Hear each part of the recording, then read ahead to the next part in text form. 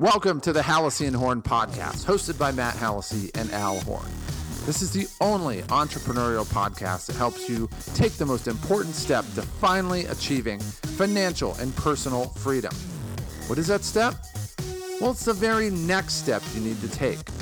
It doesn't matter whether you've started a business but aren't profitable, or you've only just now thought about starting a business for the first time. You can design your new life in just a short period of time. We've both started multiple profitable businesses, and we're here to help you move closer to your goal of living the life that you've been dreaming of. The crazy thing is you don't need to be especially talented, experienced, smart, or even lucky to make this happen. You just have to take the first step that's in front of you. So grab a drink and join us while we discuss our own journeys from working for other people as employees to living our dream lifestyle as business owners. We share our successes, our failures, and the simple formula we've discovered to go from starting from nothing to having our own profitable business in just a short period of time. We're here to help you move closer to your goal of living the life that you've been dreaming of, but we're always scared to go after. Welcome to the Hallisey and Horn podcast. So I learned my lesson from last week you could hear my wife downstairs. And I realized this morning that she was louder this week than last week. So I was like, yeah, I'm not going to win that battle. This microphone is too sensitive to win that battle. Yeah, your microphone is very sensitive. But, so yeah. So you should be happy today. We'll just start off on a different topic and we'll blend in. You should be very happy today. I should? Yeah, your least favorite guy in the world is moving tonight or tomorrow morning or one of the two. It can't happen soon enough for me, to be honest. Like I said, it's probably a very good day for you. So look, I'm not a political animal, but the guy's just, in my opinion, basically a douchebag. So the sooner we get him out of there, the better. I will tell you this, as a small I or large, well, not really a large. I don't like the large eyes. As a small I independent.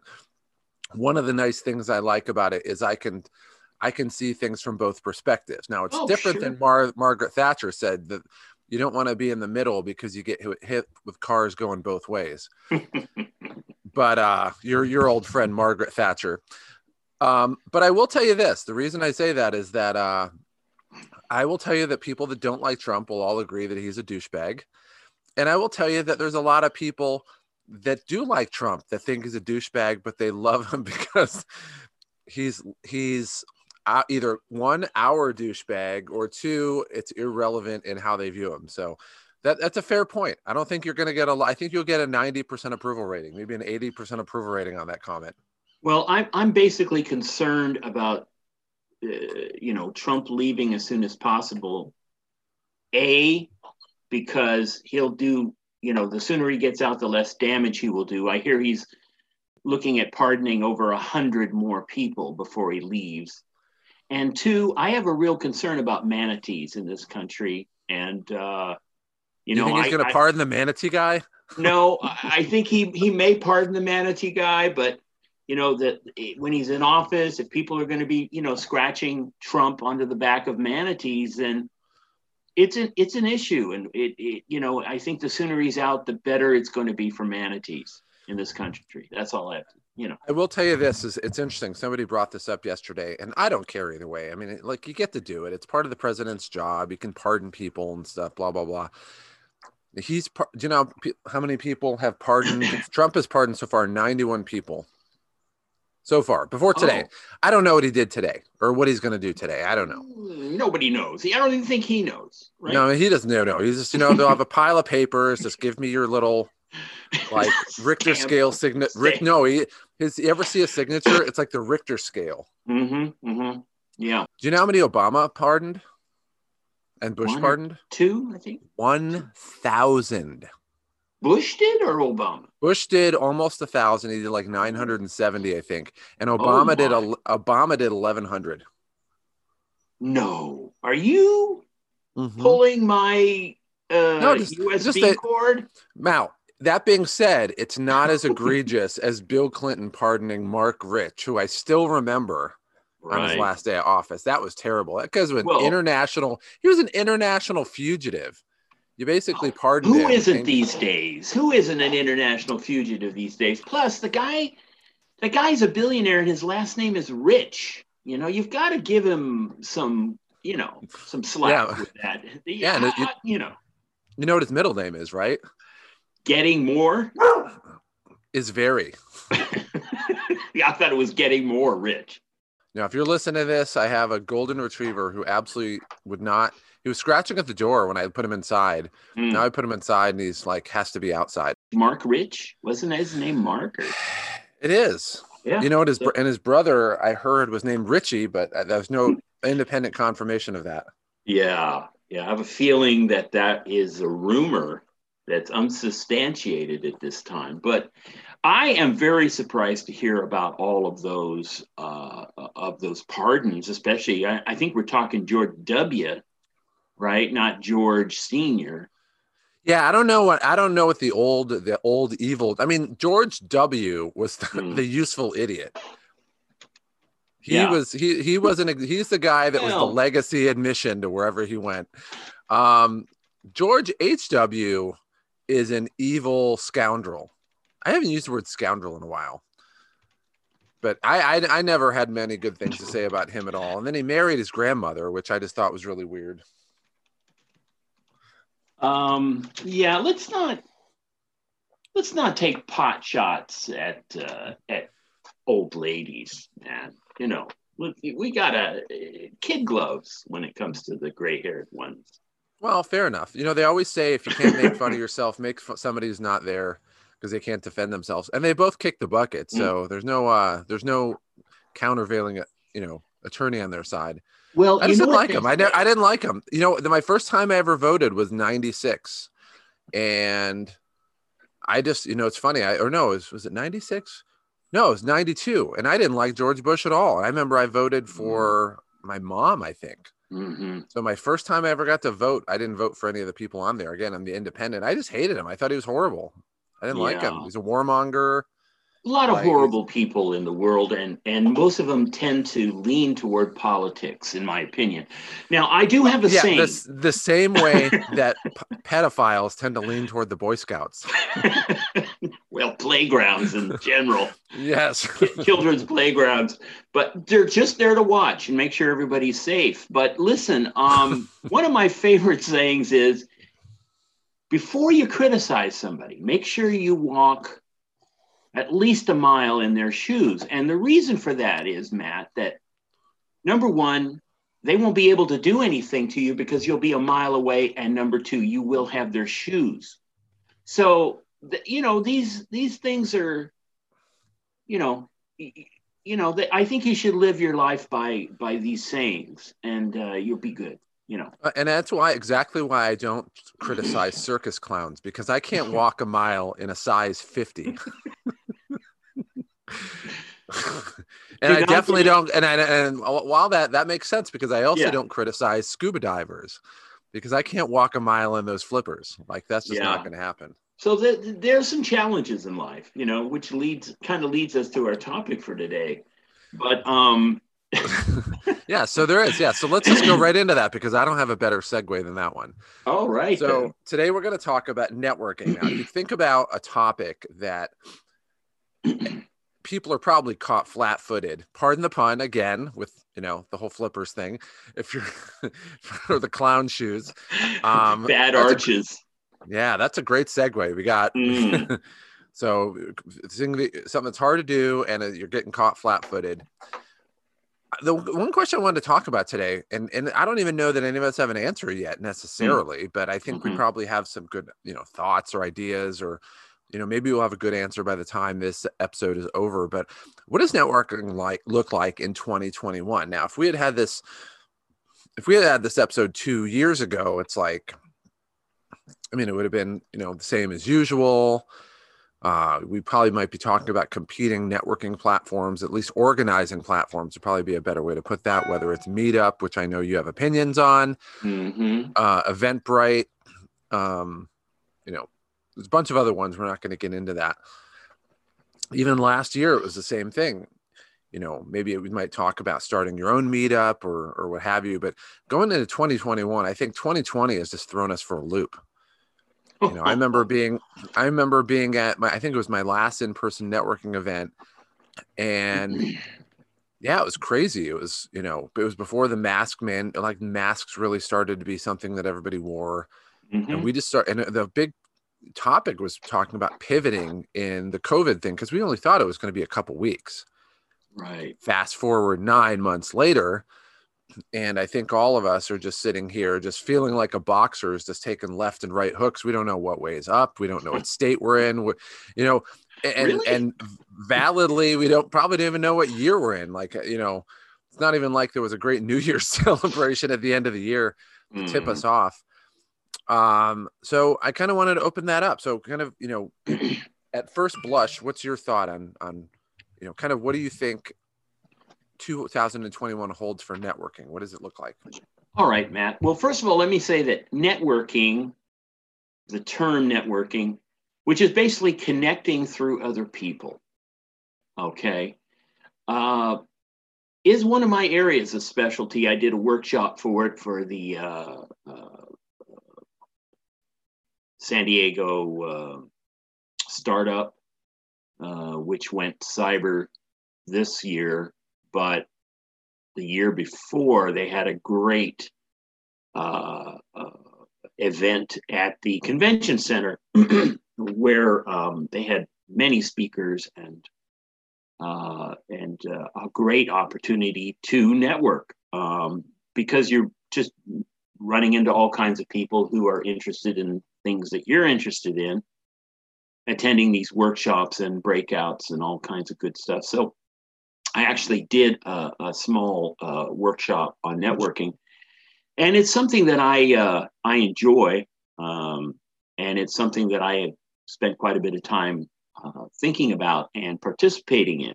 So I'm glad it's a topic for discussion today, and I think it's an important topic because for a couple of reasons, Matt.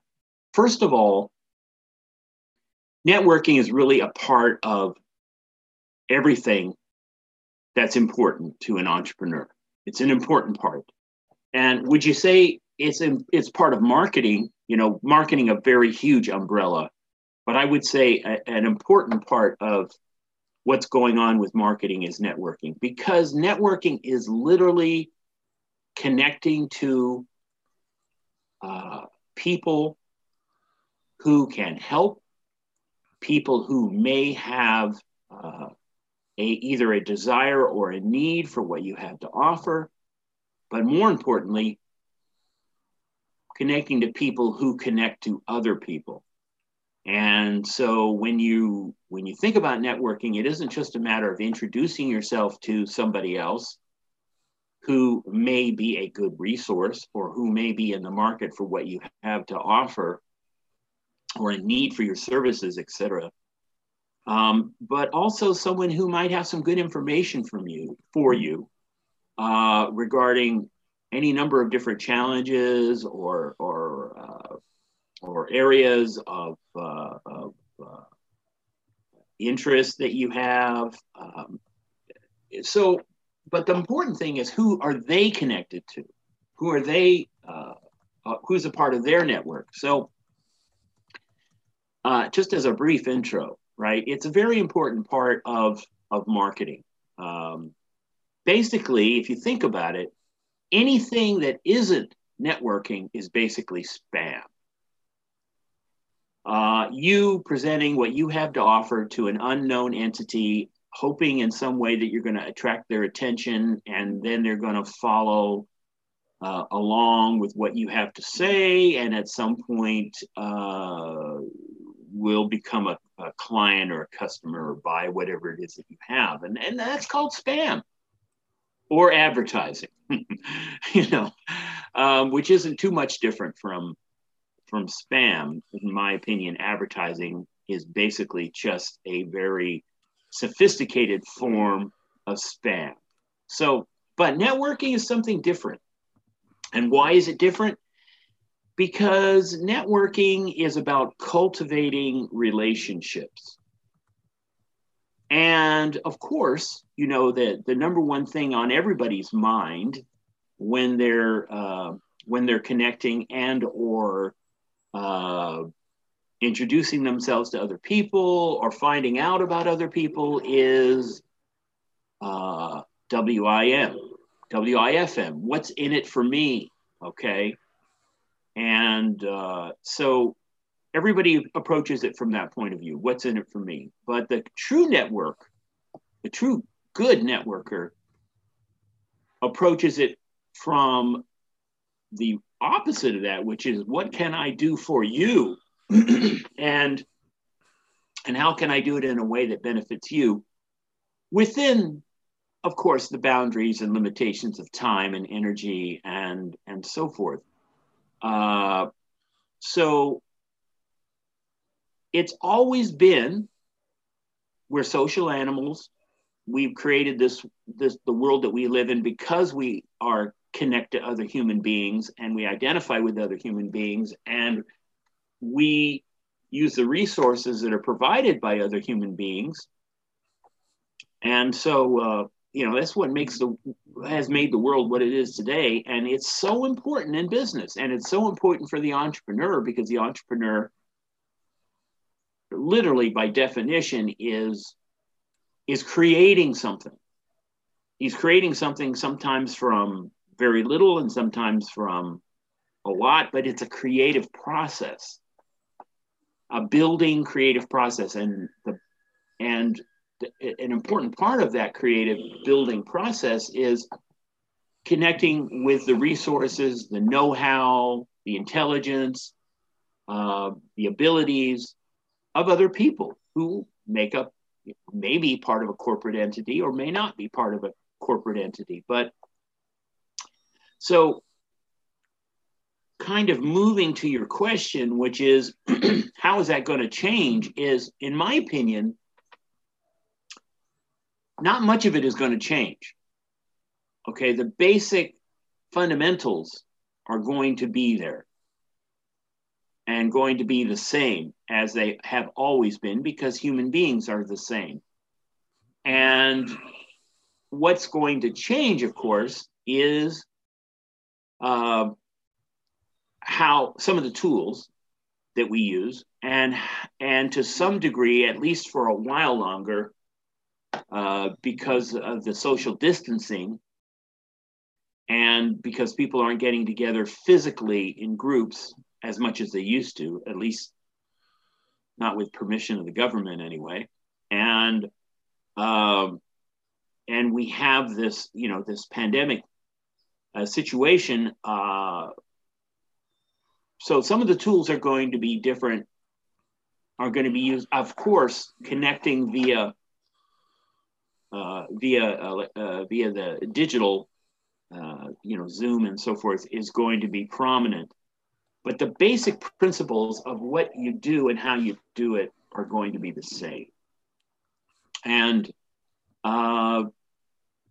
you can get into it, but I would say, some of the basic principles are,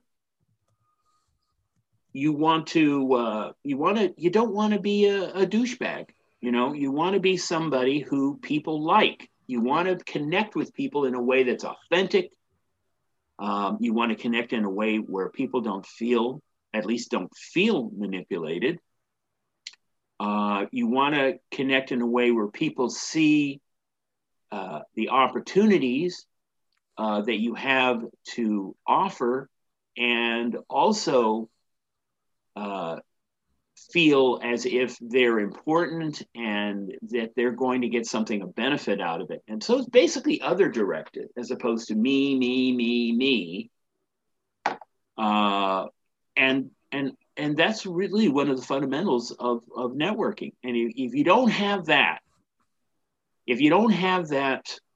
then you can look at the techniques. The techniques are not going to work very well for you. And what you'll really be doing is putting people off and distancing people from wanting to connect to you, because they basically feel like you're either selfish, or you're not listening, or you're not really taking into consideration what their needs are. And so it's an art. It's an art and a science. And some of the techniques will have always been the same, and some are going to be adapted for this new way of doing things. This what we call the new reality, or the new normal. So that's just like I want to say to start with regarding networking. What do you think, Matt? So, yeah. So I kind of like one of the things you mentioned initially about just, use the word spam, which I used to be in advertising. So that word, if you ever even get close to being described what you're doing as spam, you need to leave the industry immediately. And for those who don't know, I used to be a media planner. So my job was, one of my clients was Procter and Gamble, just as an example. They own the entire like soap and home cleaning aisle in the grocery store. I mean, like that whole aisle, it just should say Procter and Gamble. Laundry detergent, kitchen soap, everything.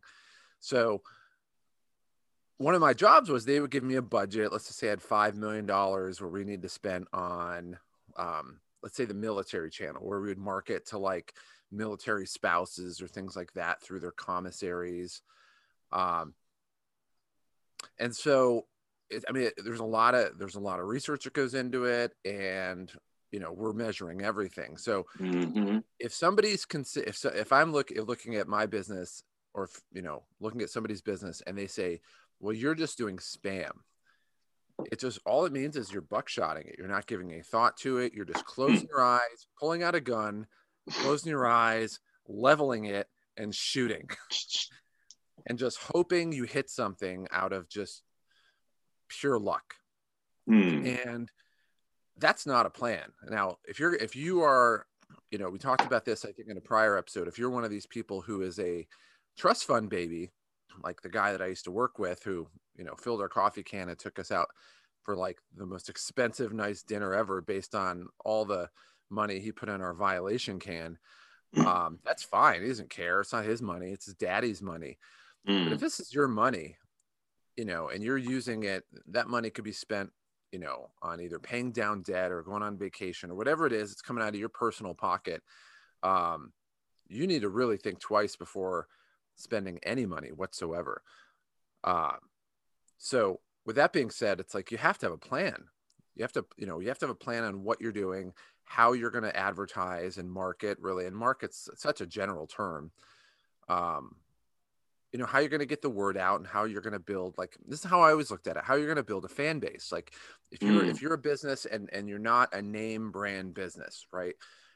You don't already have a huge following. Your job isn't to market or advertise. It's to build a fan base. That's really it, is you want to get as many people that know about your business, that have a positive, kind of a positive reaction to your business. Whether or not they bought from you is totally different. So, let's say, for example, that you own, like, I have a friend of mine that is a wholesale jeweler, and he sells to Leo Hamill and a bunch of other people. But let's say that you're one of these, you want to upstart, you want to start a jewelry store. People may or may not buy from you, but if they walk into your business and they really have a positive experience, they're more likely to come back, whether or not they bought from you at that time. So the revenues you have didn't change because they came in, but they must, really love it. Maybe they were going to get engaged with their girlfriend, and then they found out a couple days later that she's totally, seeing half the block, right?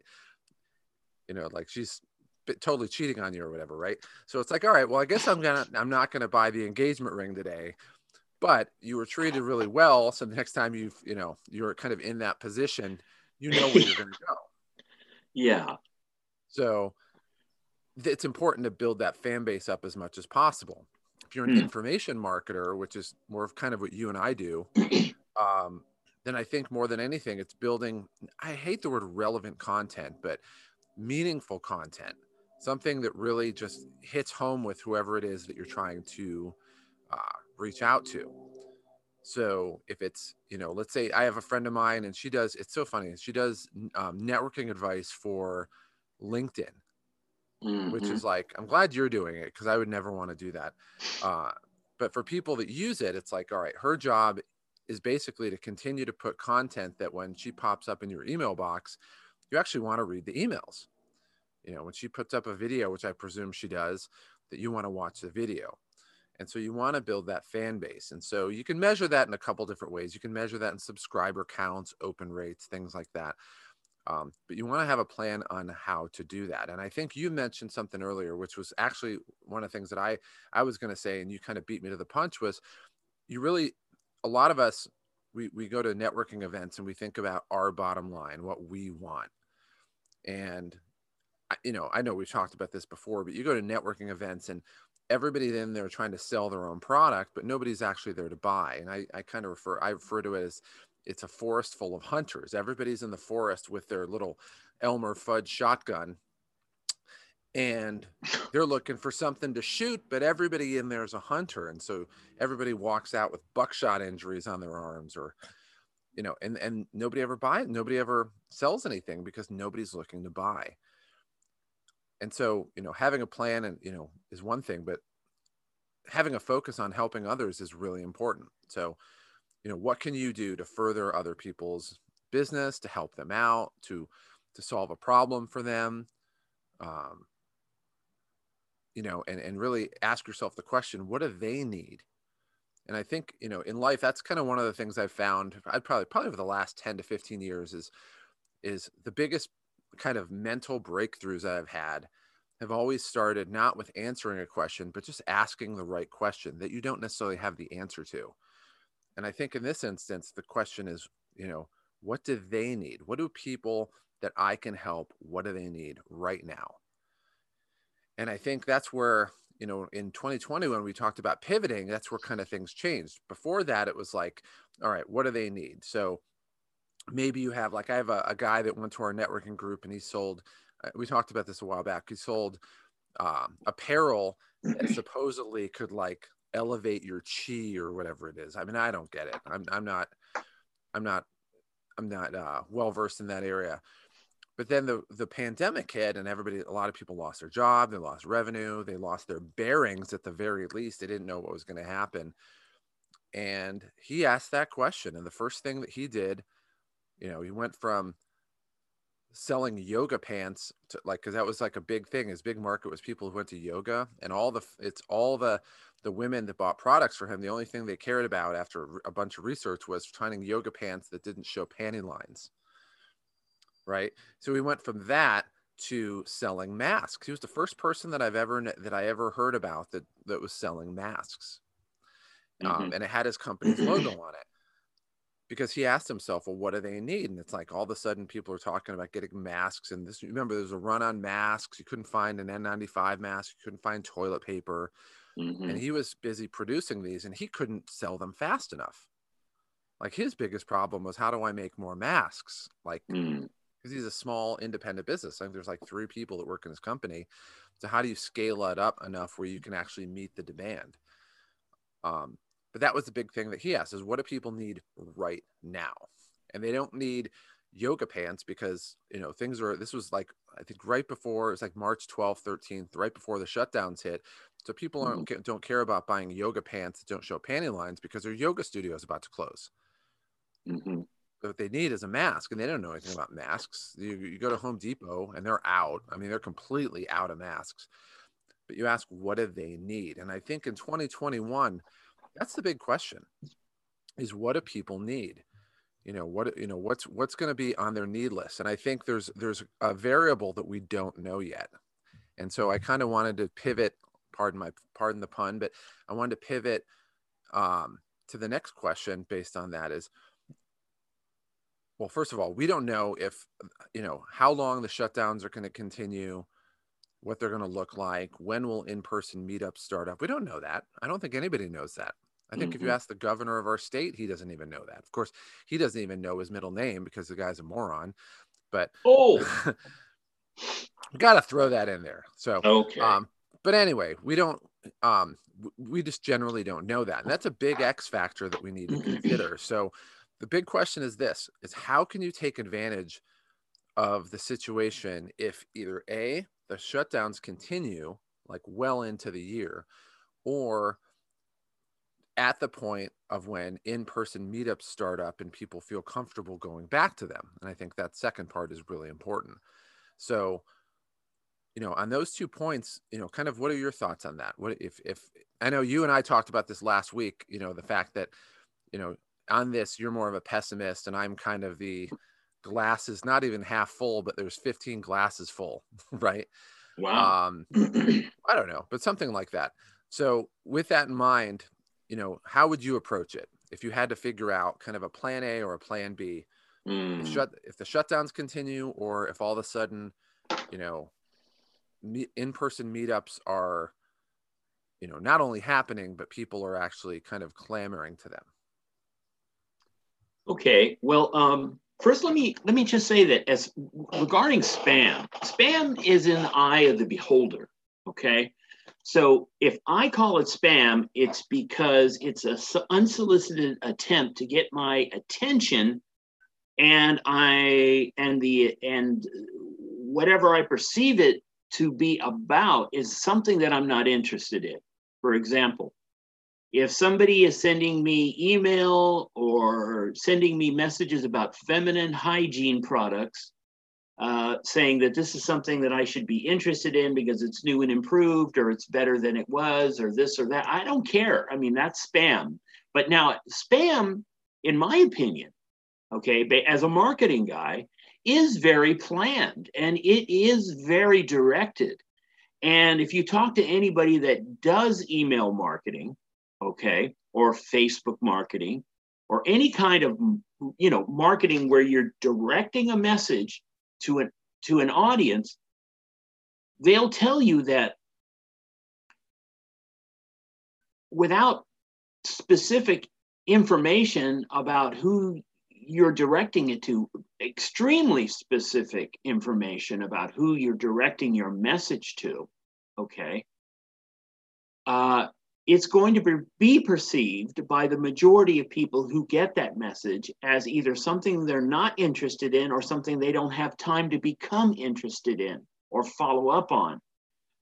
And that's why email marketing is essentially becoming less and less effective, because you only have a subject line to get somebody's attention. People are bombarded with email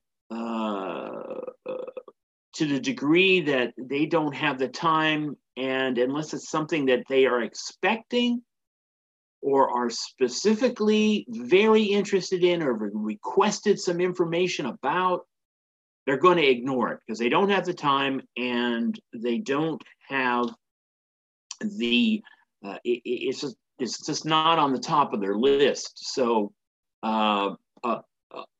and there's other things that are more important to them at that moment. Does it mean that it's completely non-effective? No, it means that it's only effective to a degree. And it's effective to the degree that, number one, the content or the message is in alignment with the person that's reading it in terms of what the kind of person they are and what they're interested in at that time or what they might be interested in the future. Number two, the message creates an impact. There's a variety of different psychological and social theories and techniques and strategies for getting people's attention, either now or in the future. And three, how repetitive is it? There's always this balance between you want to send the message to them repeatedly at intervals. That's called drip marketing. But at the same time, you don't want to irritate them to the point where they just put you into the spam folder. They don't even want to hear from you anymore. And I'll give you an example. You've heard of Robinhood, right? The app that lets people gamble, by buying stocks, and it appeals a lot to the millennials, and it's just been doing gangbusters because supposedly they don't charge anything for these stock transactions and so forth. Well, I started receiving a an email from them called Robinhood Snacks. It comes every Monday. And usually I don't pay any attention to these, but it goes to one of my main email addresses, which is an important email address for me. And I'm not sure how they got it. I may have clicked on something in the past. But here's the thing, they're humorous and they're topical. And this particular email, I guess you could almost call it a newsletter type thing. I usually read it. It's short. It's not too long. There's links in there if I want to go further on different things. But it's humorous. It's short. It's topical. It kind of sums up things that have been happening business-wise in the market and so forth for, the last week, or what they think is going to happen this week based on last week. And so I peruse it now and I look at it, and they have my attention. They have my attention for, 30 seconds, a minute, 2 minutes, maybe. That's pretty good. And so they are succeeding in what it is they're doing, as far as getting my attention. And this is this marketing today is about getting people's attention.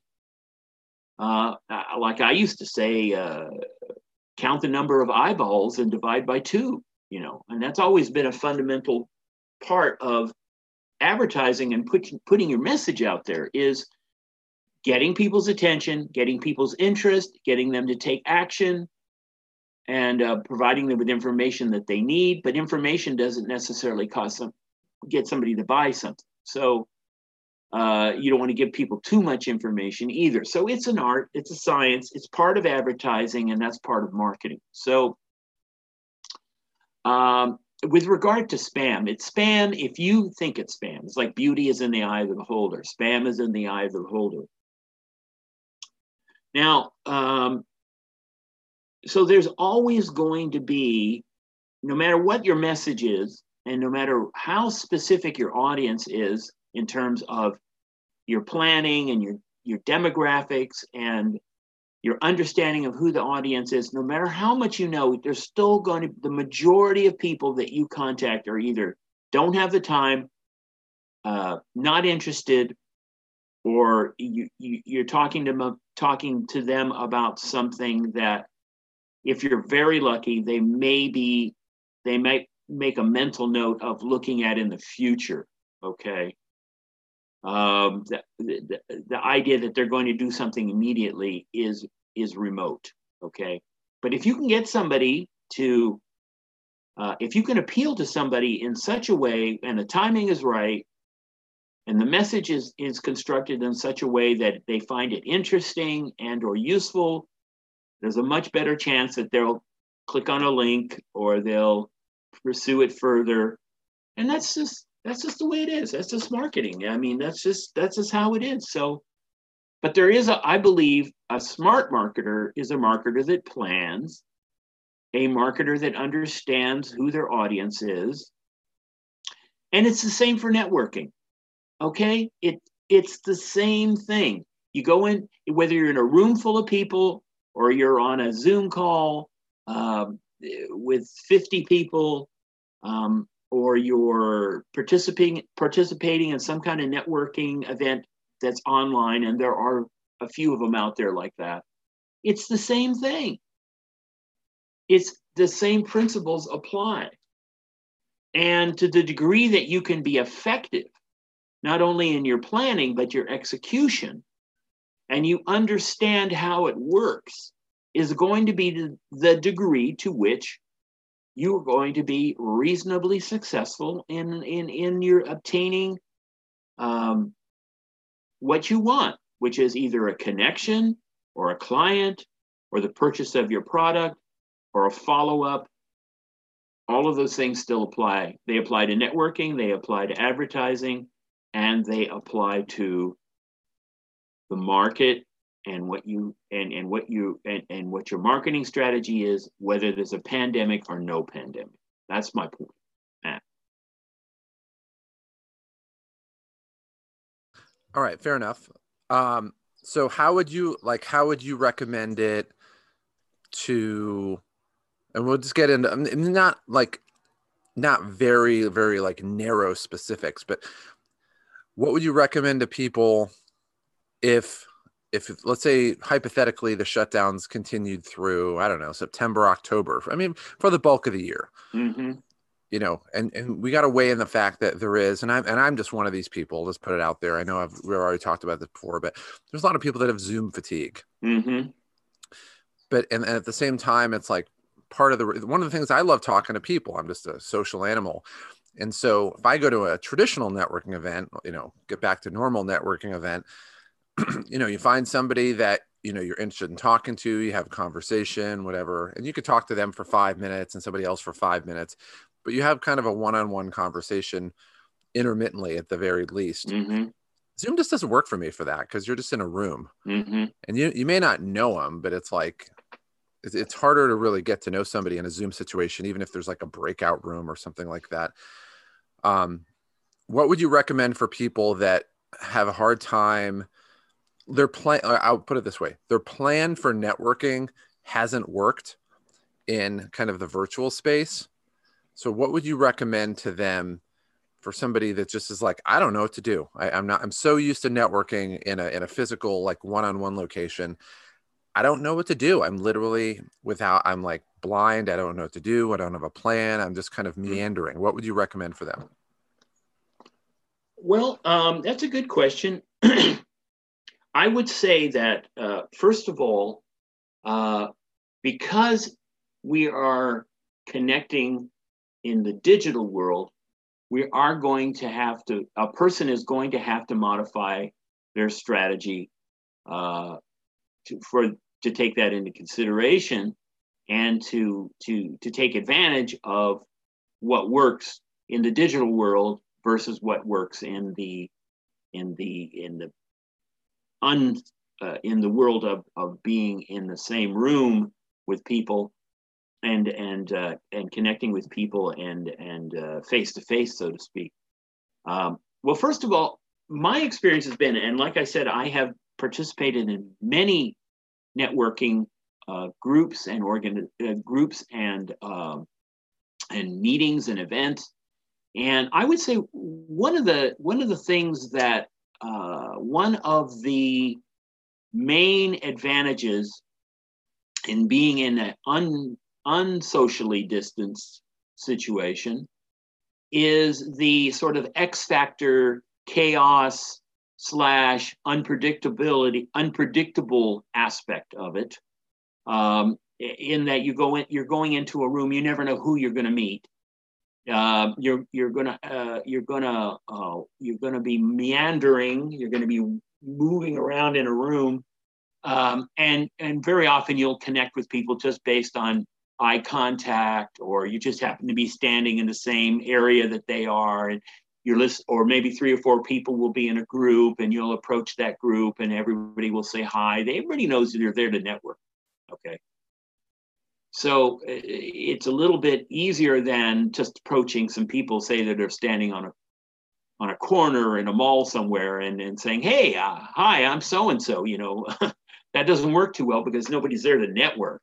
You know, they're there to do whatever it is that they're doing with their personal friends. So, but in a network situation, everybody knows they're there to network. And the same applies to being online. If you're in a Zoom type situation, if it's a webinar, you're not there to network. But if it's specifically designed to network, then it's okay to announce who you are and to request the attention or request the opportunity to connect with other people. And by mutual agreement, you can. And I'll give you an example. I mean, this works both in a larger group setting, online with Zoom or what have you. And it also works in a different way where it's more directed and more specific. And I'll give you an example. I was in a networking online situation event, if you will. I was just kind of just looking around, and I saw someone there, and I could see that this was a woman who was a marketing strategist and did podcasts, and I immediately saw the potential there for possibly me helping her helping me, or I saw a reason to get together, to connect rather. So I saw on LinkedIn also, she was on LinkedIn. So I said I wanted to connect with her because we had some things in common. So I was being proactive, which is what you want to do in networking, is you want to be proactive. So she said, yeah, go to my calendar link and set up a time and we'll talk. And so I set up a time. It was about a day and a time. It was about 2 weeks later. And based on that link, that calendar link, we had a Zoom. We had a talk together on Zoom. I could see her, she could see me. We both had the earphones on, and we talked for almost an hour about what she did, what I did, what kind of clients she had, what kind of challenges she had. We told some stories. We told a little bit about our background, and we came to the conclusion that it was a good start. It was a good connection. It was a good start. We did have some things in common. We had some challenges in common. We had some goals for our respective businesses in common, and we left it at that and said, well, let's go ahead and connect again sometime in the future. I'll send you some information. You send me some information, and we'll connect again. And that's networking in a nutshell, really. It's cultivating relationships. Now, the thing you want to remember all the time with networking is it's not really as much about the person that you're networking with as about who they have in their network. So if you just connect with one person, that's fine. But keep in mind that when you connect with that one person, you're connecting with everybody that they're connected with. So that's where the leverage comes in. That's where the power comes in. And that's where the opportunity is really manifested, okay? In the network that you have and the network that the other person has and what they're a part of. Now, you may also find out that you don't have much in common, that person isn't, for some reason, doesn't help you to feel comfortable, or they don't listen, or it's all about them, or they're trying to sell you on something, or they're trying to get a job, or this or that. You may find those things out also, and that's fine too, you know. So now you know that they're probably not somebody that you want to spend any more time with, unless those things appeal to you, and they don't appeal to most people. So I would say, again, that you first of all do your research. All you have to do is go to Google and, for example, I put in keys to networking. Okay, you're going to get some information back. You need to be open to what that information is about, open-minded, and look at that and see, okay, how can I apply these techniques, tactics, strategies to what I'm doing and my goals? And then it's about execution and getting better and better at it. Okay. Like anything in life, I don't care if it's juggling or archery or business strategy. You want to practice the techniques, the strategies, the tactics, and get better and better at them. Not get worse at them, but get better at them. And continue to learn and apply those things, and you'll find that you're going to get some results, and the results that you get are going to be good results, And that's going to make you want to use those strategies and get better at that even more. And it's an ongoing process. It never really ends. So what you're saying is, I'm not sure if I answered your question, Matt. yeah, no, you did. And I just want to make sure I kind of distilled 2 key points on it. And I just want to make sure that I'm understanding them correctly. So number one is, you really want to focus on cultivating relationships, going into those, online Zoom meetings or whatever it is, and focus on just building relationships, meeting somebody you haven't met before. It's interesting for whatever reason, but not to confuse it with marketing. And then another one that I heard on there, just at the very end, and I thought it was an excellent point, was you're there to practice your techniques and get better. And I think I heard that and I was like, that, first of all, we don't do enough of that in general in our life. We always focus on the outcome.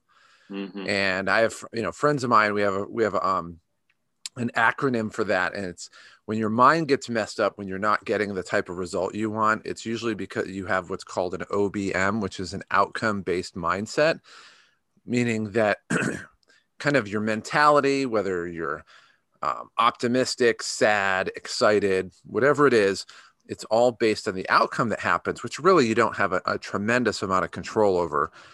But you really want to focus on practicing your technique and getting better instead. So it's like, I kind of don't play golf unless somebody invites me to play, because I'm way more competitive than I am talented or skilled. And, you go out there and say, okay, I want to shoot, whatever score. Back when I played more often, it's like, I want to shoot under 90. But it's like, then you shoot 98 and you're like, crap, I was terrible today. And you're kind of in a bad mood. Or you could shoot an 89 and you're in a great mood, but yet nothing in your day changed. And realistically, like that 98, all it is, or 89 is a sum of all the small things you did, decision-making wise, technique, etc. And so you go in there and you practice it. And it's kind of like a basketball player. It's like, the reason the guy's a good shooter most likely is because he's out there practicing more than the next guy. He's noticing things he's doing wrong. He's making micro changes to them. And he's just putting in more work and putting in more kind of focused. I'm trying to think of the word to use on this, but more of a specific focus on technique and what he needs to do to make these small positive changes, kind of the Kaizen changes to get better. And I just know from, me, I've been on both sides. I've been on networking groups where I go in there and I'm like, all right, I'm spending an hour of my time. I want to make sure it's worth it. And then you find, it's before I realized that everybody there is selling and not buying. But then I started to realize, well, wait a minute, these, you get somebody who's a speaker or just in general, you meet them and you're like, wow, I'm really impressed by this person. They're either a really great listener, they're a great speaker, great presenter, whatever it is. And you realize, man, that's something I know I could get better at. And I want to kind of emulate that person and improve my skill set. And especially when it comes to, and we're going to get into this in a little bit, but the in-person networking events, when you go there and you have an ability to present to a group, that is a skill set that you just really do have to practice and get better. Make sure Al doesn't bring the clapper when I say like. The clicker. I interpret it as clapper, like exactly. But the ability to work a room, to keep people's attention, to keep it, to keep people focused, and to make it memorable. I mean, it's not something where you walk in the first time and you're just the best person ever and you're naturally gifted. That person's taken a lot of time. They may have gone to Toastmasters, got a lot of feedback on it back and forth. They may film themselves, and like what they see or don't like what they see. But it goes in with trying to make yourself better and not trying to make your bottom line better. Is that kind of a good distillation of those 2 points from what you were saying? I would say yes, but if you want me to go into a little bit more depth on it, first of all, the 2 aspects to networking are, of course, there's marketing, there's getting your message out, there's becoming known, there's creating awareness, there's connecting, okay? All the types of goals that you would have with any marketing strategy or you have with your networking. Ultimately, it is about cultivating relationships, but again, it's not about just cultivating relationships so that you know a lot of people and a lot of people know you, and maybe some of those people like you, or you like some of those people. It really, the bottom line is, are you getting clients? Are you getting customers? Are you connecting to resources that are useful? And how much time and effort is it taking you to get a client, to get a customer? Because you're there, it's business. You're not there to drink beers and swap war stories, or, or talk about subjects that don't have anything to do with business. You're there for business. It's business networking. Okay. So there's that part of it. The other part of it is basically, I call two things: people skills and emotional intelligence. Okay. So given that their marketing, your networking is marketing, okay, are you doing it in a way that will increase your probability of success? Okay. And the best way to increase your probability of success in networking, whether it's whatever the medium is, okay, whether it's over Zoom or whether it's in a room, is your understanding of emotional intelligence and your execution of people skills. And what you don't want to do in a networking situation is make it all about you, sell to people, not listen to people, take up too much of people's time. You want to present something positive about yourself, a success story, if you will. So if you're talking to somebody in a networking situation, you're telling them, yeah, my car broke down last week, and I think I might have the flu, and my girlfriend looks like she's going to leave me. You're going to have their attention for about 5 seconds before they're going to be looking around to go connect with somebody else, because you're not presenting a success story, okay? So if you ask them about you're in insurance, you're in financial services, etc. Can you give me any advice about such and such? Or I'm not sure why I'm paying so much for my my home insurance. Is there a way to save money? You ask them questions, and by asking them questions, which is an important part of people skills and emotional intelligence, you're going to, one, establish their level of credibility and how knowledgeable they are about what it is that they purport to do. And number two, you're going to get them to open up and feel good about you and feel good about themselves by taking some time to explain to you something that they're good at or know a lot about. So that's the two main things about networking. It is marketing. It is about getting clients or connections to resources that are going to help you, but it's also about the people skills and emotional intelligence. Now, from how do you maximize the results in a networking situation? Well, first of all, make sure that you're networking as much as possible with people that you want to network with. If you're in a room full where 80% of the people are real estate agents, you know what they're there for. They're there to get a listing or get a listing from a friend of yours, or they're there to hand you out your card in case one day you may decide to buy a home or sell a home.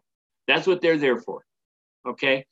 If that's not something you're interested in, then keep that in mind, that these 80% of the people in the room have something to offer that you either are interested in or you're not interested in.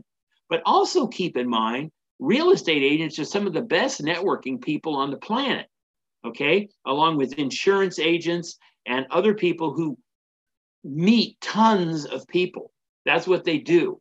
So you can go right in and into that situation, and you can say, okay, I know that the people here want to accomplish something. They want to connect with me or somebody that I know that wants to buy or sell a home. It's that simple. They're not there for any other reason. Okay. Mostly. So keep that in mind and let them know right off the bat, hey, I don't have a house I want to sell, and I'm not interested in buying. I'm okay there. But this is what I do. And I'm more interested in finding out if you know anybody that is interested in XYZ or along those lines. Okay. So don't waste people's time. All right. And don't let them waste your time. That's very important. Now, keep in mind, there's basically two types of networking situations. One is where you run the networking group, and the other is where you're participating in somebody else's event where they run the networking group. So obviously, the main advantage in you running your own networking group situation is that you have more control over who's going to participate.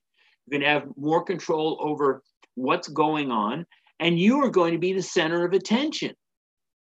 It's just like being the money is made by the speaker on the stage. Okay, the guy or gal with the microphone in their hand. Okay, they're the people that are going to be making the money. All right. And they're the people that get to say how this thing goes on and who should be involved. Okay. So if you find that you enjoy networking and connecting with other people because you're a social person, for example, or because you think it's a very good strategy for creating awareness, connecting, cultivating relationships, and ultimately getting clients and or selling your services or products, that's fine. If you get good at it, then think about creating your own. Now, how you do that, it's another whole subject. It's a part of another whole area of marketing strategy, but it can be done. And if you're the kind of person that enjoys that type of process and situation, then I would say do some research and explore that. Meetup is a good way. Social media, obviously, and create some events, and be willing to feel a little uncomfortable. Be willing to accept that you are going to have a small audience to begin with, and see how you can build that, and see if you can enjoy that process. And it's going to be challenging. Not everybody is a good speaker. Not everybody is a good manages people well. Not everybody enjoys that process. But if you take on that challenge, you'll find that you enjoy it better that you get at it. So I like this. This wasn't even necessarily part of what I wanted to talk about today, but I think you hit on something really good, is that, and this is actually how we met. But we talk about going to a networking group, and like you're going to go to somebody else's networking group, and, kind of what do you want to do? How do you want to, what are your expectations? What are your tactics? How do you want to approach it? And I remember I was looking at some of the networking groups, and I just didn't really find anything that just vibed with me. So I was like, well, instead of trying to bite on somebody else's mousetrap, I'm just going to create my own. And so that's how you and I met. And so one of the things, and I agree, I think, the idea of like going really deep and how to run your own networking group is a whole different topic. But I do think the question of why, like, what are the benefits of running your own networking group are really key. And I think, two things just jump out at me right off the bat is, number one, especially if you're somebody that, not a lot of people know about, I think it immediately elevates your status with the people there, because somebody goes to your networking group and they just assume that you're well known. You're probably It's like it's like difference between being an employee and running a company. It's like I used to be the employee. Now I just started my own company. Well, if you have your own networking group, it's like they're automatically looking at you, whether or not it's deserved. They're looking at you as kind of the connector in chief. Like you're the one running the group, and it immediately builds status through, and this is just something through, and I'm sure you know something about this as well, but one of the subconscious mental triggers that gets people to like, immediately change how they look at things is called leader of men. And when you're looked at as a leader of men, it could be women too, but more of people in general, there's a status to it. People immediately, instead of trying to figure out, okay, what are you up to? What's your motive? And they, what's this guy's ulterior motive? And they're kind of looking at you cockeyed. Now they're like, okay, well, this guy's running a meetup. Like that's his job. Like, people are coming to his meetup or her meetup. So they must have some, they must have some positive status or be well respected. And that's your start off point. You're not starting off from who is this guy or girl, but like this guy is the main person. And the great thing about this that I found is that, for me, it takes variables out of the situation. So if I go to somebody else's meetup and I'm trying to think of, okay, what is my strategy? Am I just trying to meet people? Is there a certain type of person that I'm trying to meet?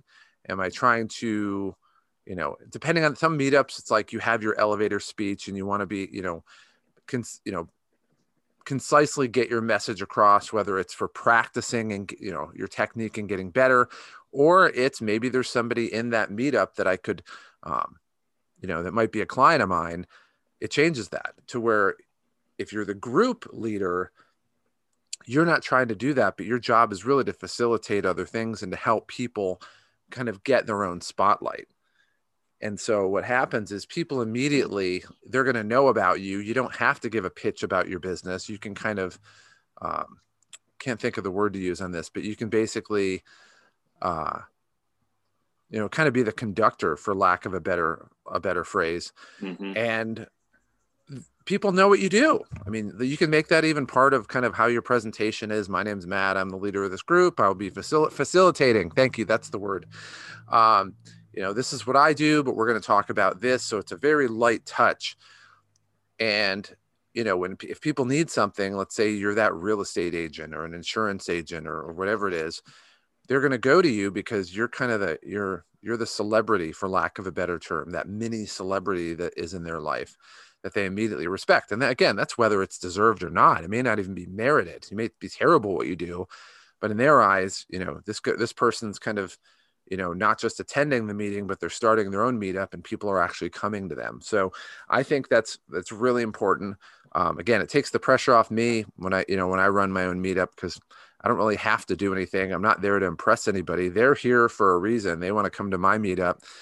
And my goal realistically inside at the very core isn't selling a product. That's not my number one goal.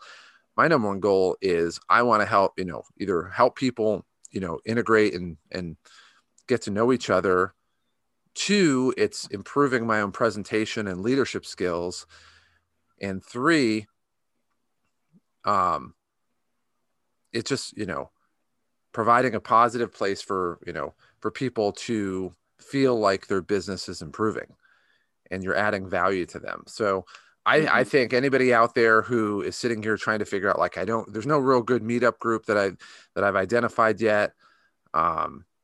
Or, they're not exactly, the people that I haven't liked the people that I've gone to there. Like, you go to a meetup group and, like you said, they're just not the type of people that you're looking to hang out with long-term. If you go to a meetup group and it's all real estate professionals, well, maybe that's not you and you should be going to a different meetup group. But if you kind of run into the dead end like I did, and I'm like, well, I just don't want to sit here and just go to them. And I don't want to sit at home all day twiddling my thumbs.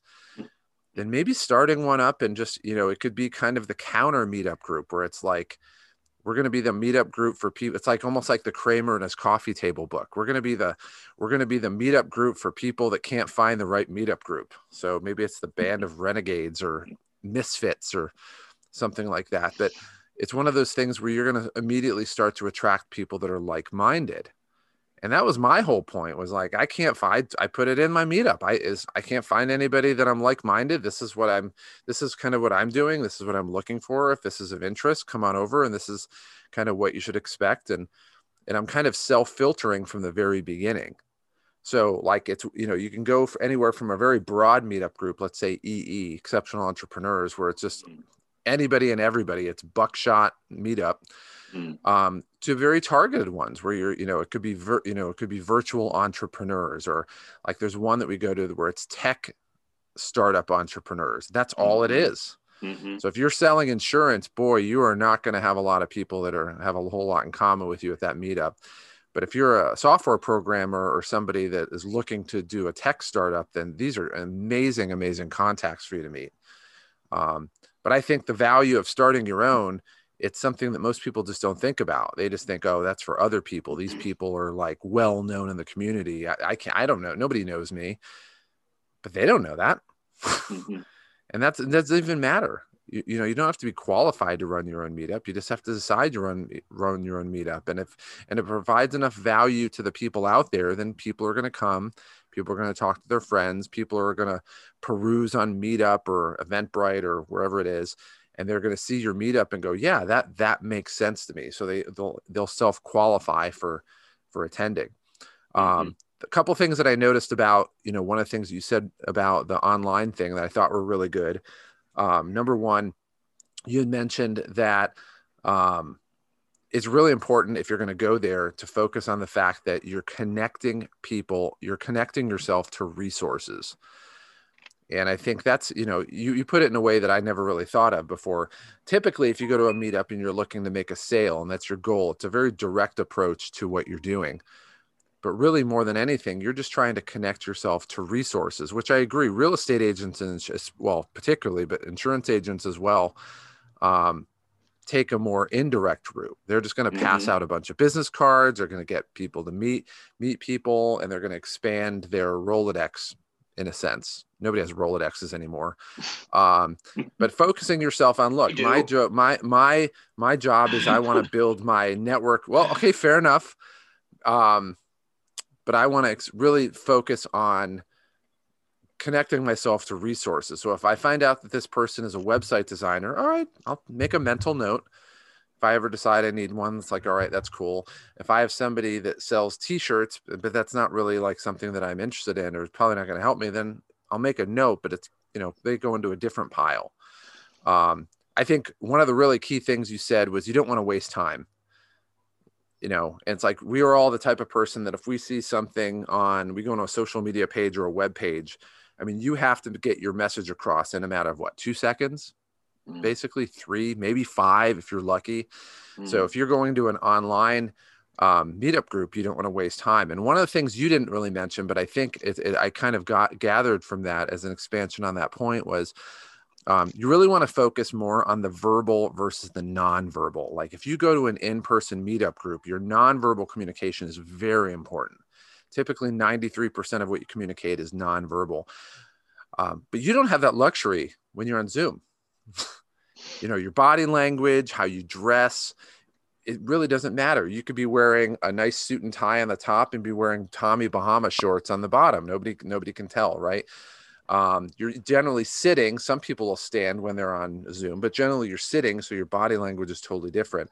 So you really want to focus more on the verbal and get to the point. Like, what are you going to say? What's important?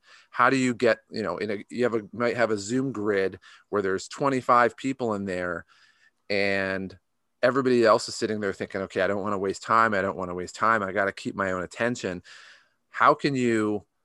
What can you do to focus more on the verbal of what you're saying, how to say it, and yet not waste time, I think is really important if you're going to succeed in that. So those are some of the takeaways that I had from what you had. Now let's pivot a little bit and we're going to talk about running talking about moving back when the time is right, moving back to in-person startup. So it's funny. We've been here 9 months and maybe there's people that are listening that decide to start their own business in the summer or the fall, and they have never been to an in-person meetup, right? The only meetups they've ever even seen are Zoom meetups, which is kind of crazy, right? or it's just been such a long time that people just kind of have to get mentally acclimated back to it. So what would you recommend? Let's say we're fast forwarding X number of months, 5 months, 6 months, 3 months, a year, 2 years, whatever it is. And they're going to a in-person meetup. So what would you recommend when things start up again? And not just the how, because we'll talk about that. But I think one of the things that I wanted to at least get your take on was, and I'm a big, I'm the optimist and the positive person, obviously. What are the things that somebody can do to be a first mover when they start? Because you're going to have a whole bunch of people that are just kind of like, all right, we're back to normal. We're in person. This is, what do I do? And they just don't have their bearings. It's somebody that, they decided they're going to go play golf again, but they haven't played in 10 years and everything is rusty and out of practice. And they just, are kind of just brooding their way through the process. But I think the person who has a plan, a well thought out strategy for how to take advantage of that type of situation, I think has a much better chance to be successful in these situations. So I kind of, just to give a little bit of the foundation on those two topics. So what can we do? What can somebody out there who, when in-person startups, what can they do to be the first mover? And maybe just as more of an open-ended question, what are some strategies that people can have, similar to what you said about the online or virtual networking, but done in person? Okay. Well, if I could, I would just like to go back and just talk a little bit about some networking techniques, because I really believe that the techniques for networking are very similar, whether you're online or whether you're in person. Now, obviously, there are some differences, but first of all, let me say that if you are the facilitator, you immediately establish yourself as somebody who is credible, who has some authority, who has some social validity, and you're going to be the center of attention. So that's a good place to come from if you do it well. If you don't do it well, then basically you're kind of shooting yourself in the foot. So I would say, before you take that on, get some experience at being part of a networking group, see how the people lead it, see what you like about what they do, what you don't like about the way they do things, see how people interact and the dynamics of how people interact in the group, depending on what that group is about. And then when you've gotten some experience, okay, then keep in mind some of these techniques. First of all, you want to be there and establish yourself as somewhat of an expert or knowledgeable person, and that you're there to help, okay? Number two, if you just do it once, it's not going to be as effective as if you make it something that you do with frequency or in a routine basis, okay? As much as possible, relax, okay? Kind of be easygoing if you can, and help people to feel comfortable around you, whether it's online or whether it's in person. You want people to feel comfortable about you and what you're there for, okay? And that's just connecting, and here's something that a lot of people in networking don't do. They go to a networking event, or they go to, whether it's online or in person, they never follow up in any way. They may have the person's card, they may have the person's email, they may have the person's phone number, they can send them a text message, they may know what the person is about. They don't typically follow up. They make no attempt whatsoever to take it another step. Even if that person has nothing to offer you, you can still invite them to participate in something that you have in common. If you feel like you've connected with that person, then you can at least offer them an opportunity to connect with other people that you've connected with. So, okay. That's going to be the same whether you're in person or not. Now, I don't think that until everybody gets vaccinated and until the laws and the rules and the regulations change, I don't think people are going to be getting together for networking. They may be getting together for other reasons, social, and they're going to start with the people that they know, the people that they haven't had a chance to be in the same room with for a year, okay, which are probably going to be friends and people that they've connected with socially and on some level. At the same time, I would say the next group of people that are going to get together are people who aren't necessarily getting together for networking, but have something in common and they want to share that common interest, whether they're a doctor or they're into, model trains, or they're into anything where they want to hear what other people have to say about it and what's the state of this or that at this time. And they also are people type people where they enjoy being in a room with people. Those people are going to connect. Networking is going to be somewhere down the line. Okay. So I don't think people are going to get together for networking purposes, specifically to network for quite some time. I would say those things have to be in place first. They will continue to do it online, and then they will continue to present their information as part of a webinar with networking after, or as some kind of a social thing online where people are, I don't know, doing whatever they're doing and just chit-chatting or what have you. That's going to continue to happen online. And I don't think that people now are much more savvy about using this technology than they have ever been. And the technology has improved. I don't know. I'm sure you've noticed, and many people out there in our audience that are listening have noticed that because we've literally been forced to use this technology, the providers of this technology have realized that it has to be better, it has to be more reliable, it has to have more capabilities, it has to have more features.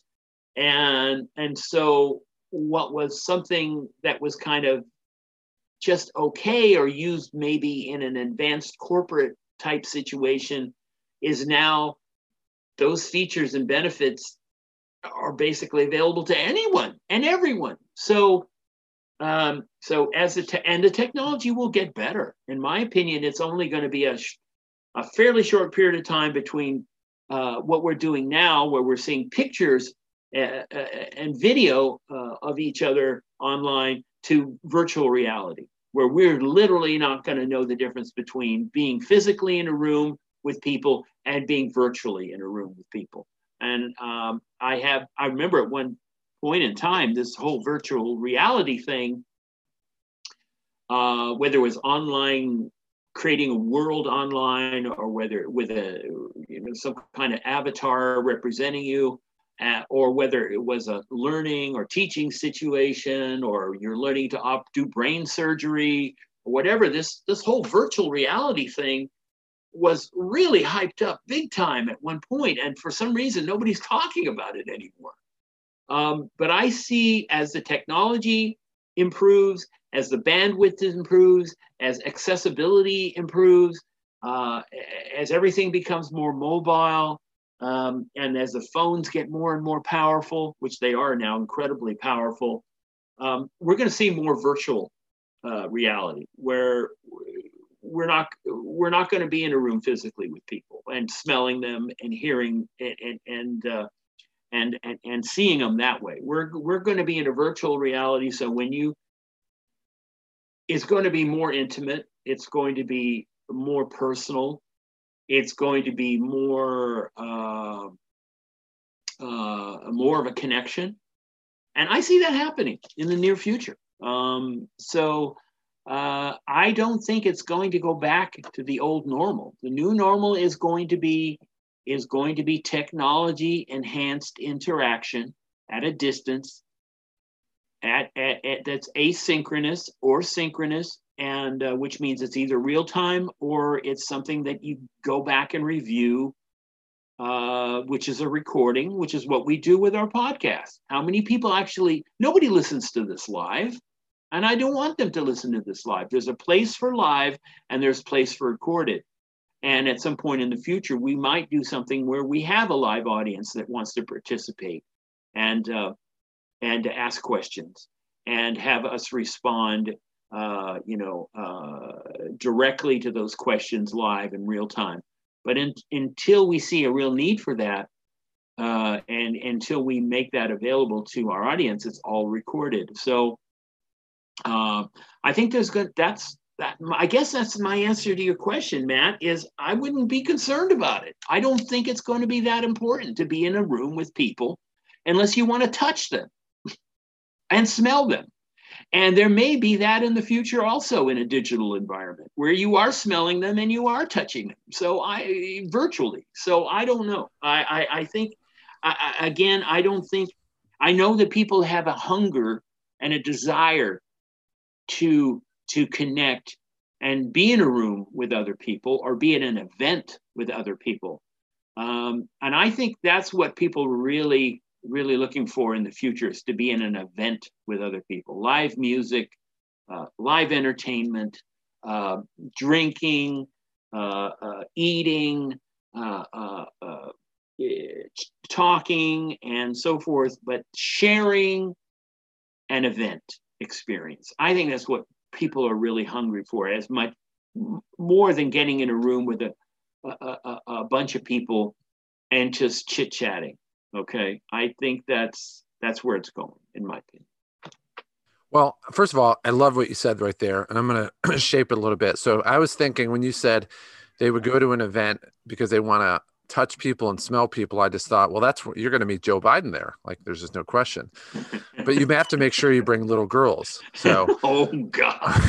So, with that being said, a couple things I said that you said I thought were really poignant. Number one, I think technology will help shape what networking looks like. I totally agree with that. I think no matter whether it's in person or not, it's totally going to do that. So if you look at the online or virtual networking, I think Zoom is the first mover. But if you think that Zoom is the way it looks now is going to be anything the way it operates in 5 years, I think people would be incredibly naive. There's not one product that is an innovative product that 5 years later looks the same or operates the same, really. But for in person, it's going to be the same thing as well. I think people, like the level of technology and the capabilities that people have are going to shape things entirely.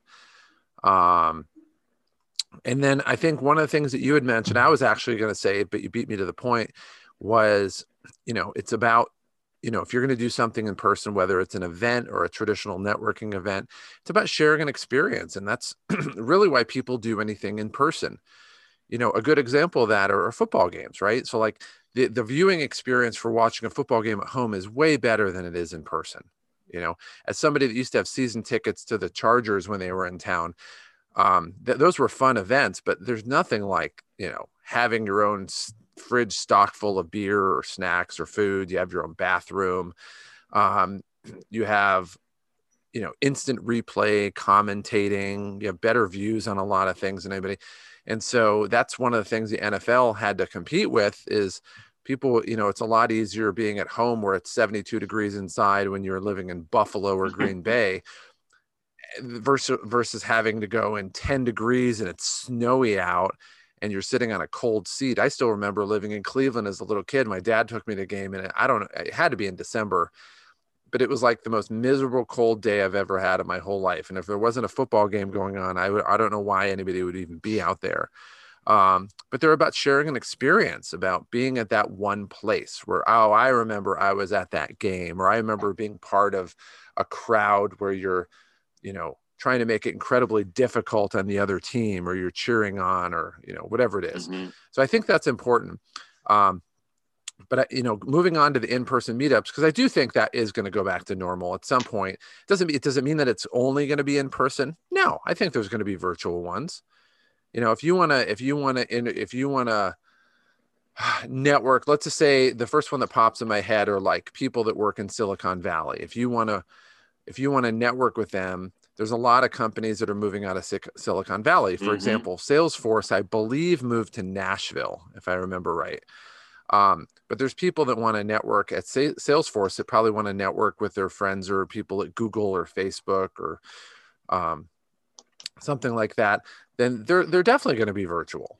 I mean, it appeals to that in some respects. So it's not going away. But I do think the in-person part of it is going to come back. We're social animals. People just, they want to share experience. They want to have some type of in-person relationship with people like that. And so some of the things that you had mentioned, I just want to kind of recap that I thought were real good salient points. Number one, you want to really first determine your strengths and weaknesses. I think that's really important. I don't know how many people do that. And I'd say it's probably under 10% of people approach networking events and actually sit here and do kind of a self-inventory of what their strengths and the weaknesses are. Maybe you're a great public speaker. Maybe you're gregarious and outgoing. Maybe you're not. Maybe you're totally self-conscious, right? But it's important to really identify that ahead of time so that you know what to really focus on and maybe what to try to couch a little bit and what you can, maybe help not showcase. If you're somebody that has Tourette's syndrome and you're just screaming out profanities every 4 seconds, then, it's kind of important to know that ahead of time. And then maybe I would suggest if that's what you do, you go to a meetup group where everybody has Tourette's, and I would love to, oh my gosh, I would love to be at that meetup group. I would love to see that. I've seen so many different kinds of meetup groups. I've seen meetup groups for people who have social phobia. Right. And I wonder how many people are showing up for that group, Yeah, I want to, you have meetup groups for people who are addicted to meetups. You have meetup recovery groups, which is really weird because I don't know how you're going to go to a meeting, a 12-step meeting when you're addicted to meetings. Like, how is that going to happen?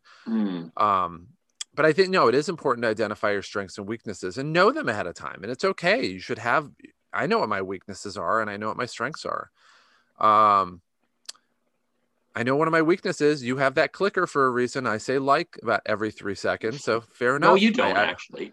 Well, I'm doing better today. But anyway, number 2, you're there to help. Understand that you're there to help people. And I think that's the important part. If you understand that you're there in a giving mood, as opposed to what can I get from people, I think not only is you're going to have a better outcome, but it's also going to take the pressure off. And it's also going to really focus your mind on what you can do. If you're focused on making a sale, then every single thing you do, verbally and non-verbally, is going to really be centered around what can I do to get this sale in. But if you're focusing on what can I do to help, you're also going to do that as well. One of my old bosses and mentors in the corporate world, he used to always say, what gets focused on gets done.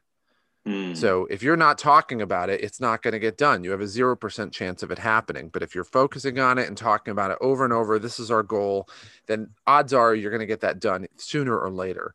And if you're focusing on being there to help people, then that is going to get done as well.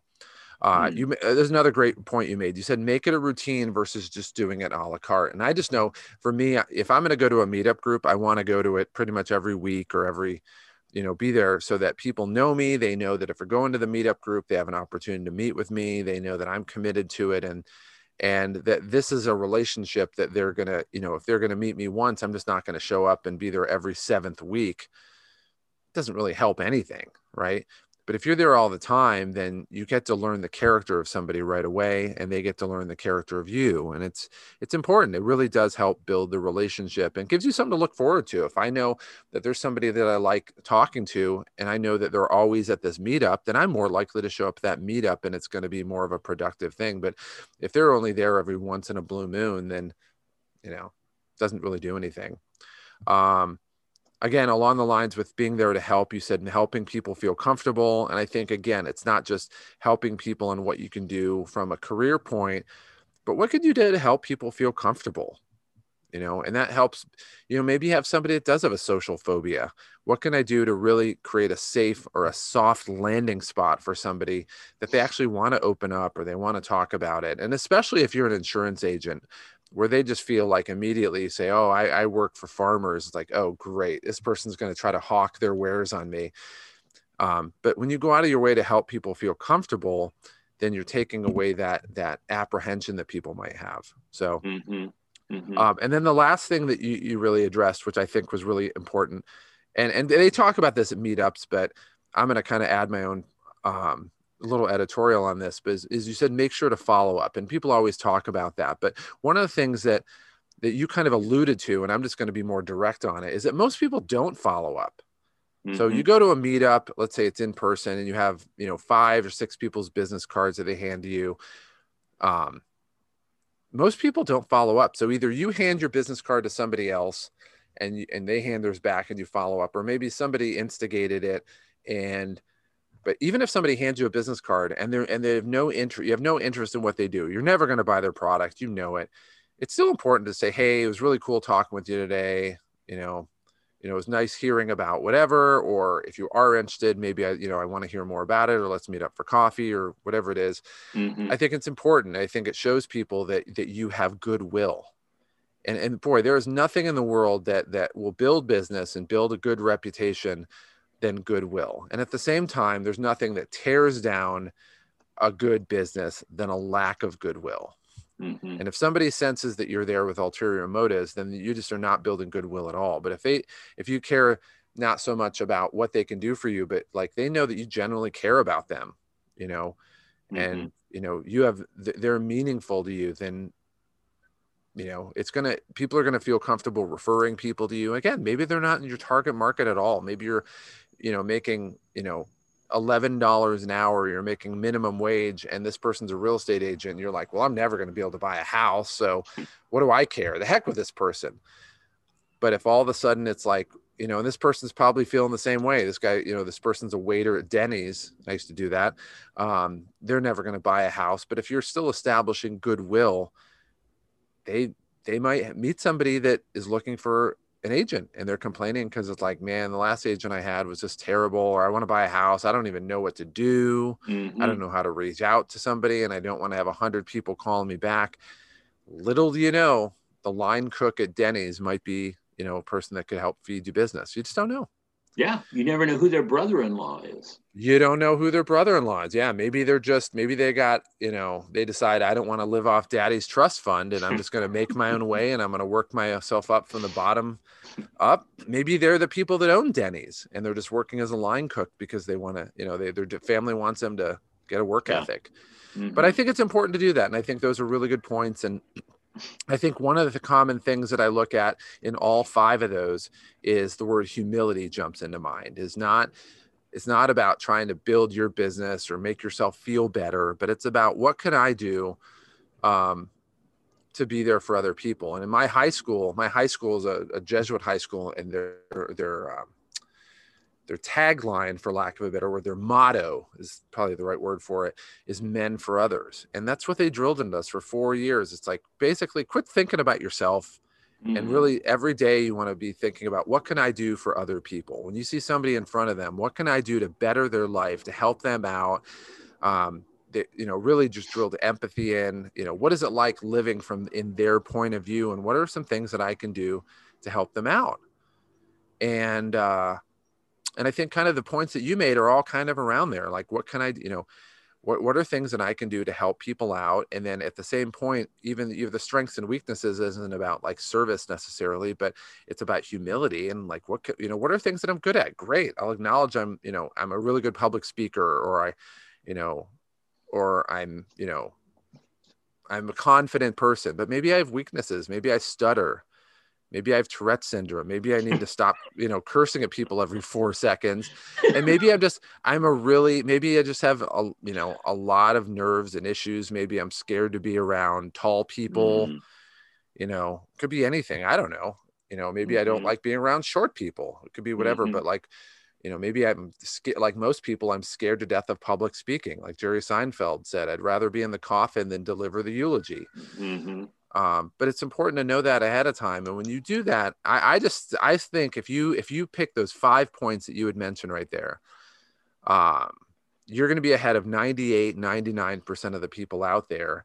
And I think that right there, from a confidence standpoint, does more for, at least for me. I can't speak for anybody else in the audience and anybody else. When I know that I've done the homework that maybe 1% or 2% of the other people out there have done, I know I'm ahead of the curve. Mm-hmm.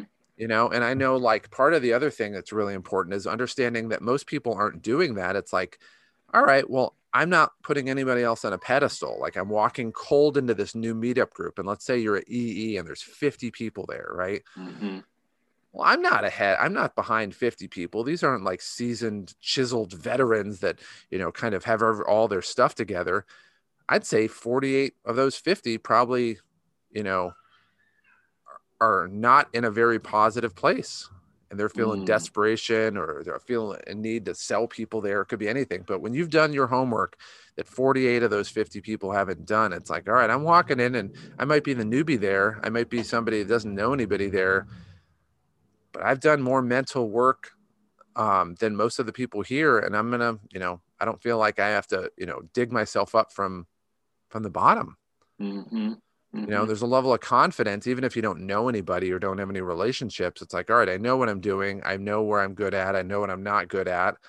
I'm not good at, like, I'm not good at one on groups, right? Maybe if I get in a group of 10 people, I used to date a girl that had social anxiety disorder, and she hated groups. She was petrified of being a group of 5 to 6 people. It was all one-on-one. And so if that's the case, then, you know, that helps you pick your meetup a little bit. Sure. Yeah, or maybe you talk to 1 or 2 people and you duck out. Maybe you love people. Like, I'm the opposite. I love groups. That's why we never got along dating, is because I love the big groups, and I'm okay with, you know, one-on-one as well. But man, if you can give me a group of 10 to 20 people, I love it. I thrive on it. I build energy off of it, and that's important to know as well. And if there's a group of, you know, 3 people, it's not as fun to me as if there's a group of 20 people.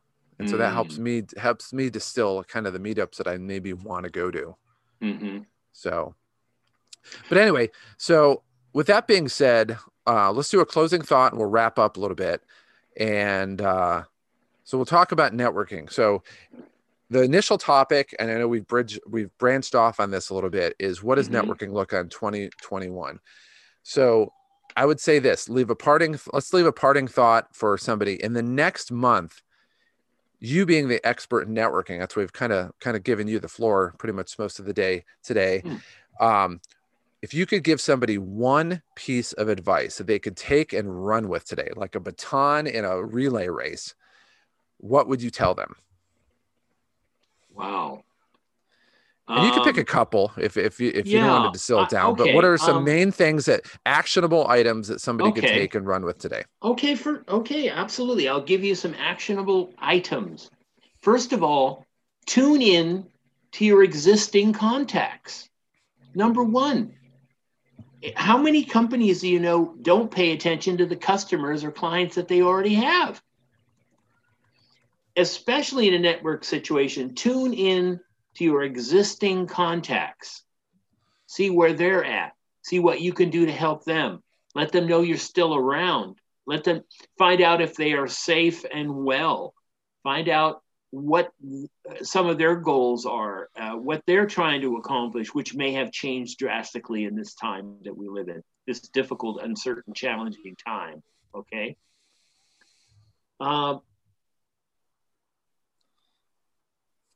Follow up with them. Okay. Follow up with the people you're already connected with. Okay. Whether they're clients, customers, or just somebody you happen to meet. And then move from those people to people that you don't know. Start.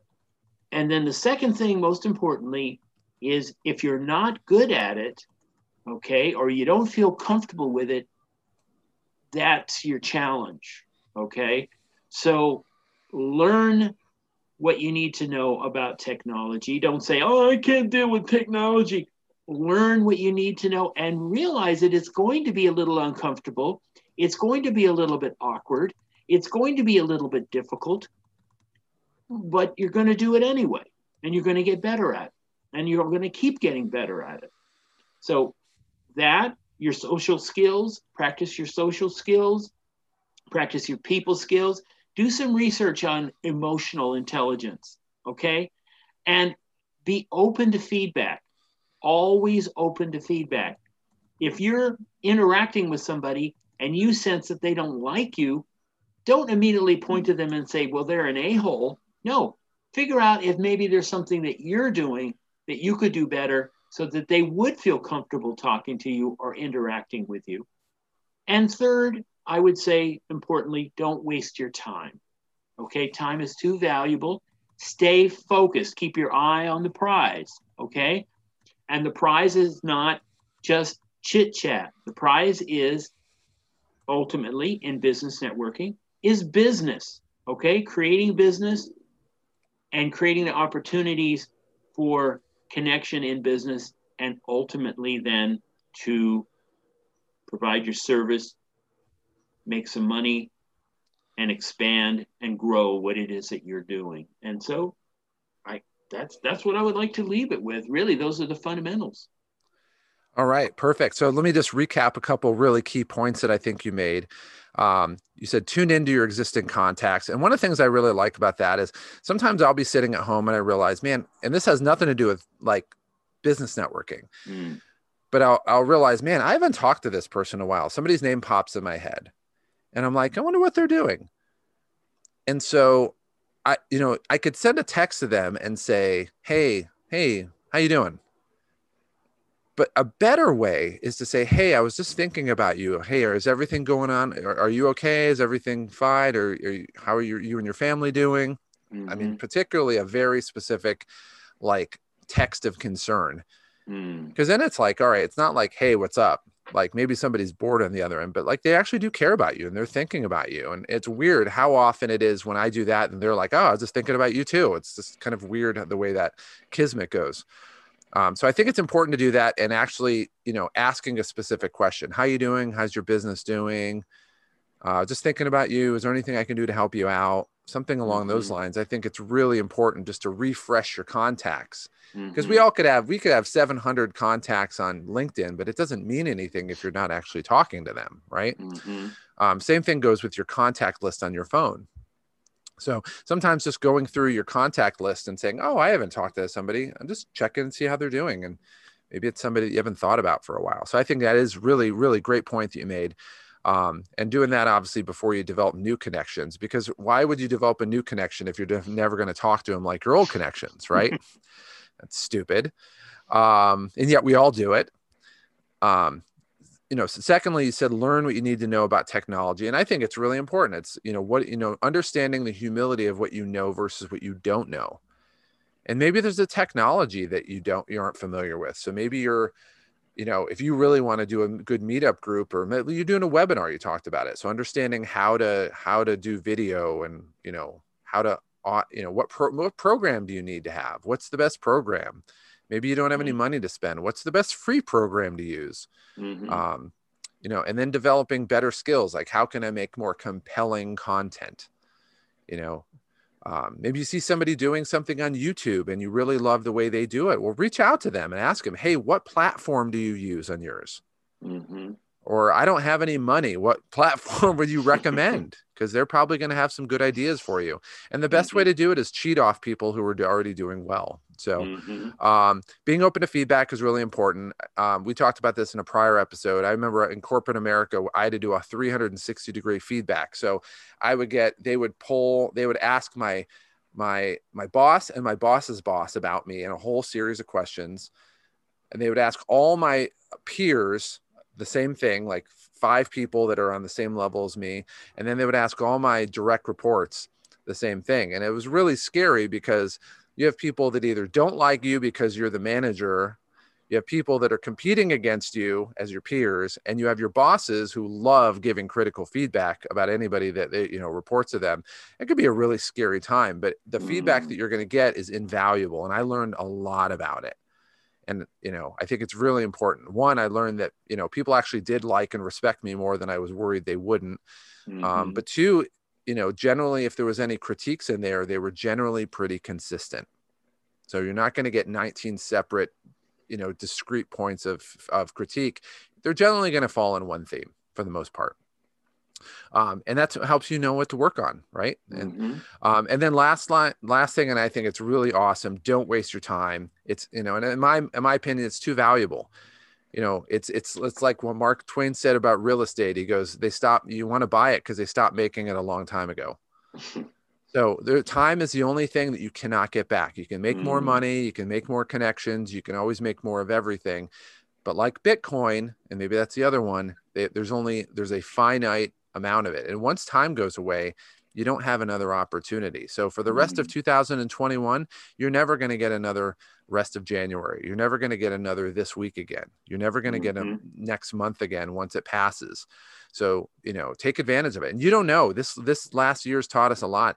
You don't know what life is going to be like. There's a lot of us who go, man, like I really have a great appreciation for being able to go out and have a beer in a bar, or having dinner with my family, or seeing my dad who's 83. And you just don't know if in 1 week or in one day or in one fell swoop, opportunities that you just took for granted aren't going to be there anymore. So, and in business, when you're spending money and time and mental energy towards something, the last thing you ever want to do is waste it, because you will not and cannot get it back. So I thought those were awesome points. And I think anybody listening to this definitely, is going to get a lot out of your expertise on this, Al. So we're going to do one quick thing, and then we'll wrap up. Number one, where do people, if somebody wants to connect with you on this topic, since this is your bailiwick, if somebody wants to reach out to you, what are the best ways to reach out to you if they have any questions or just want to connect with you? We're really the best way, you could Google Al Horn, MBA, PhD, and the first thing that'll pop up will be my LinkedIn profile. So I would say the best way to connect with me is to connect with me on LinkedIn, first and foremost, to let me know what you're about, and to find out more about what I'm about and what I do.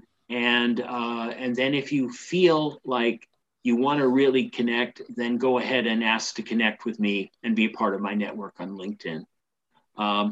That's really the best way to connect with me. So just Google my name, Al Horn, MBA, PhD, or go to LinkedIn and look for me there, and you'll see APC Marketing Group, and that's my company. And I'm a marketing strategist and business coach, and I do PR and promotion. So that's what I do. But I'm happy to talk about other things that we may mutually be interested in, whether it doesn't have to be just marketing strategy. So reach out to me there.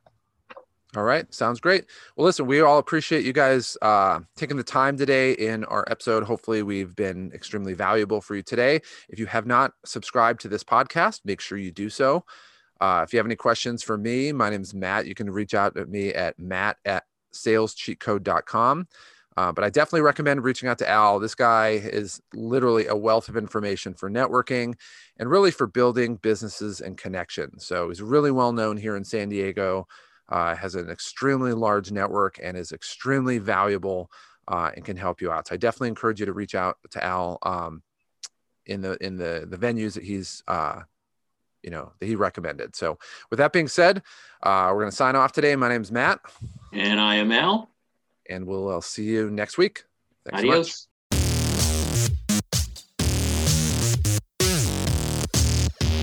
Thank you for joining us today on the Hallisey and Horn podcast. You've just taken the crucial step to finally take control of where your life is going by joining us on the road to entrepreneurship. The path to your new amazing destiny has only just begun. You're already ahead of 99% of the people around you because you're finally taking control of your life and making the choice to claim your new destiny. We'd love to help you in any way we can along your journey, so take a minute to reach out to us. You'll find our contact information in the show notes. And while you're there, make sure to subscribe to the podcast so you get notified as soon as the newest episode drops. And if you haven't yet subscribed to our YouTube channel, what are you waiting for? Don't wait, do it now. Can't wait to meet up for our next episode. and we'll see you soon.